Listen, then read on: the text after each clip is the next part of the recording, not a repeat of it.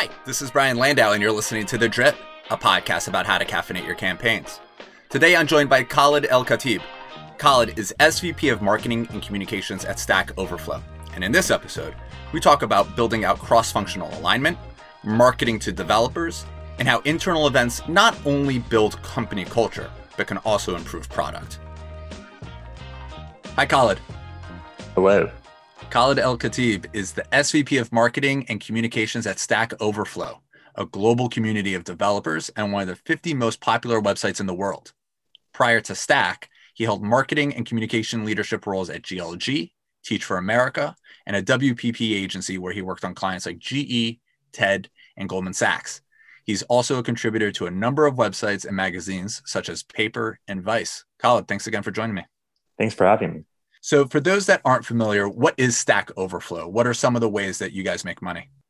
Sure. Yeah, I ask that question to anyone in the general population. It's sort of bifurcated. There are those who know us super well and those who have never heard of us, despite us being a top 50 website. And those who know us super well tend to be anyone who writes code. So Stack Overflow is a two-sided marketplace in that we have a massive global public platform, stackoverflow.com, and a number of other Q&A sites under the umbrella of what we call the Stack Exchange, where people go to get their questions answered and to share knowledge, largely around technical topics and coding challenges. And then the way that we make money is the sort of other side of the marketplace. We have a couple of products. One is called Stack Overflow for Teams. And that, as the name suggests, is a private instance of Stack Overflow. So in the same way that someone might go to stackoverflow.com when the code they're writing is broken, or they're learning to code and having an issue with something in their comp sci class, Stack Overflow for Teams is for private companies and the developers and technologists within those private companies to triage an issue or learn about something that's unique to their company or the technologies that they work with. So that's one product, Stack Overflow for Teams. And then the other is what we call reach and relevance. And that leverages the power of our public platform to reach anyone who visits our websites. And that's oftentimes to advertise a technology to them, and then sometimes around employer branding. So for companies to sort of elevate the work that they're doing or their company's profile, especially right now, as people struggle to hire and attract more technologists and developers. Most people listening to this podcast are familiar with direct-to-consumer or B2B marketing motions, but you're really doing almost like a B2B2C type of marketing cadence as part of your role. How is B2B2C marketing different? And are there any lessons that you've learned that might be applied to consumer marketing or B2B marketing practitioners? Sure. Yeah, I think. Well, we call it B2B2D because developers are, as I think any marketer who has to market to developers knows, are pretty different than your average consumer. They're pretty adverse to traditional advertising tactics. They're very privacy forward, and so they don't love retargeting, for example. And there are other sort of nuances or unique things about marketing to developers. So we always say B2B2D.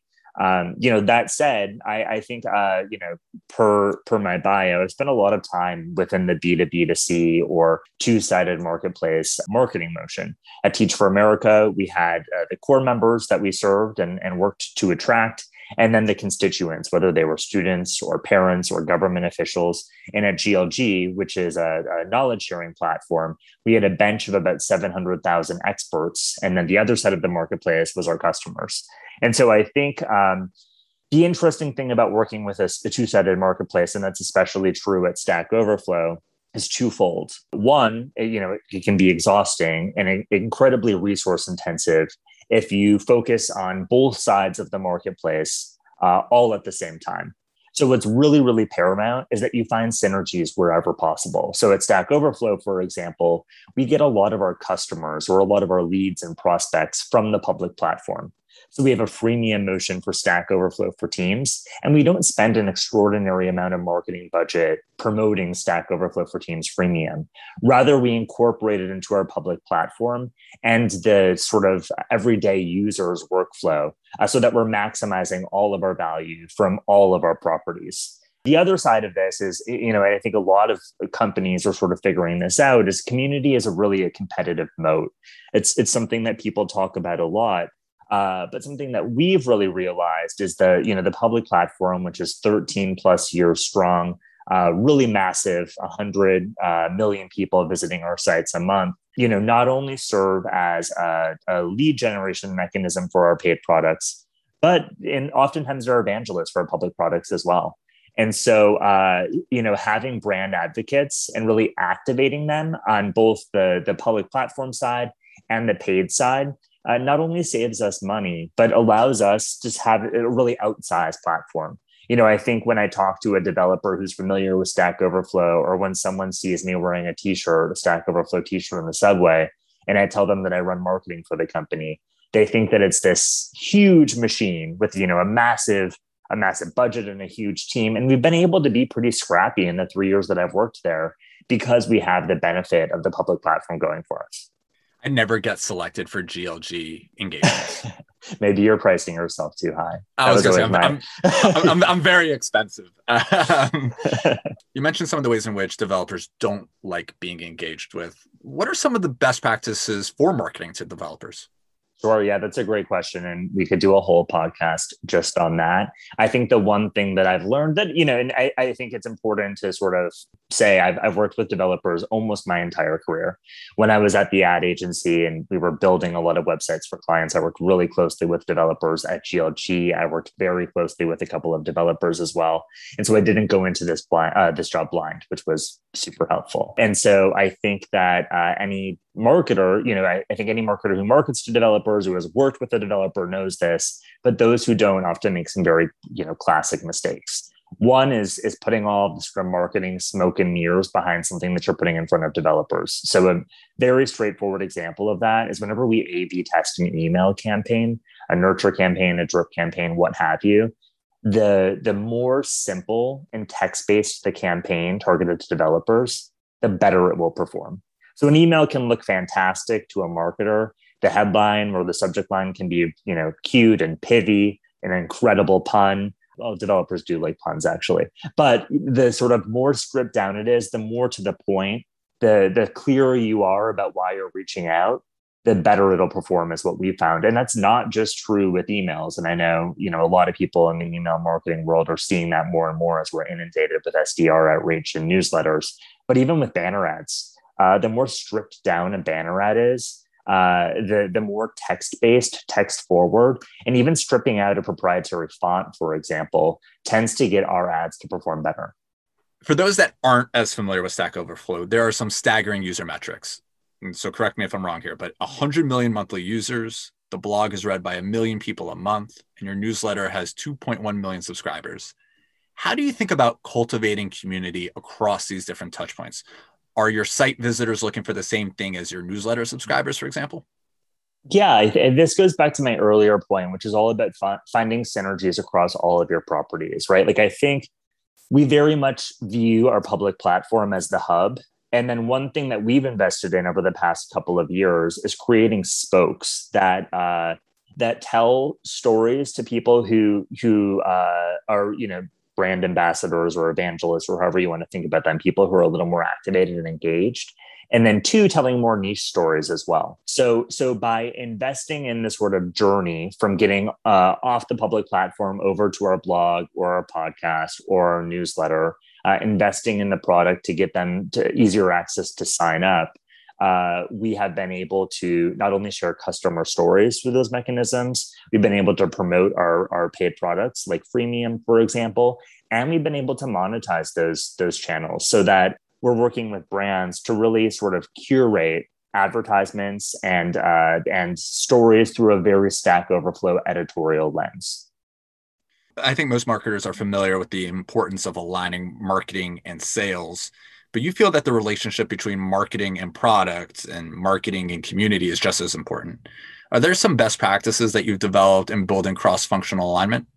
Yeah, it's a great question. And I think one that will be an increasingly hot topic, in 2021 and beyond, as a number of SaaS and tech companies go through a sort of product-led motion. And so, I think that the most straightforward one is for the head of product, the head of sales, and the head of marketing to be aligned. It's so intuitive, but it's one that I very rarely see happen. And so our CRO CPO, CTO, and myself meet at least once a week to identify everything that we're working on where there is some sort of overlap, triage any issues that we're seeing or hearing from the field, and ensure that we're armed with the appropriate talking points to cascade all of that information down to our teams.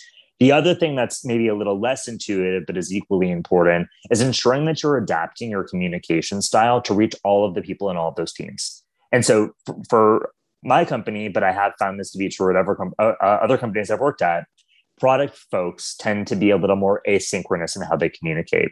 They're totally comfortable communicating over Slack, sharing an email with a TLDR at the top or a PowerPoint presentation and having everyone walk through it in their own time.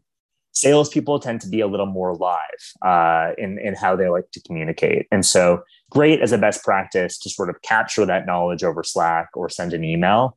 But the best thing in my experience is to join the sales all hands or to join a meeting with sales leadership and sort of communicate what you're trying to get across. So when you have in marketing, I think it's sort of agnostic. We're used to getting pings on Slack all the time, getting emails or having a meeting. And so I often drive a lot of the internal communication efforts that are cross-functional. And what I find is you have to over-communicate everything, and you have to do it across all of those communication channels. Bullet everything out into Slack, put it into a more in-depth email, share a deck or a recording of a deck walkthrough, and join the in-person meetings wherever applicable. At the end of the day, it's about knowing your audience, right? And then super serving that audience. Yep, that's right. All right, so I'll get you out on this question. What is Community-a-thon? And can you share some other examples of internal programs and communication efforts that align with your core business? Yeah, it's a great, super timely question because it's going on right now.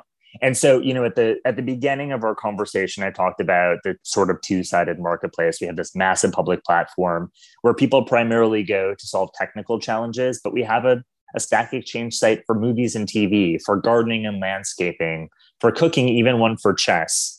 And what we want to ensure is that everyone who works at the company, especially people who are in this sort of go-to-market world, sales, marketing, CS, for example, who are heads down working on ad ops or selling teams or doing InfoSec reviews, really understand our public platform and why it's so powerful, so popular, and people are so passionate about it.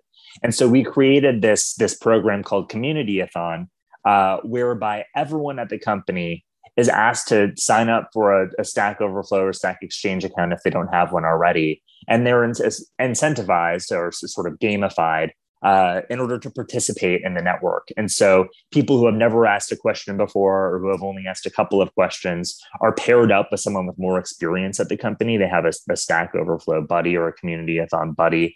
And then there's a very active Slack where people are posting, popular questions they've asked, questions where they maybe got shot down and why that happened. And there's a leaderboard that people are, increasingly competitive about where you win prizes, t-shirts, what have you for participating. And so the goals are sort of twofold in my mind. One, it gets people really fired up about what we do here at Stack Overflow, and they understand the Stack Overflow story and our sort of origin story without having to hear a presentation from me or from an early employee, for example. It's more experiential than anything else. And then the other thing, a real added benefit that we saw last year, the first time that we did this, is that people have some really incredible product feedback.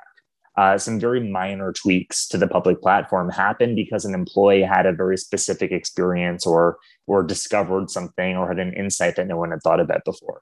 And so it's a great means of giving feedback to the public platform team as well.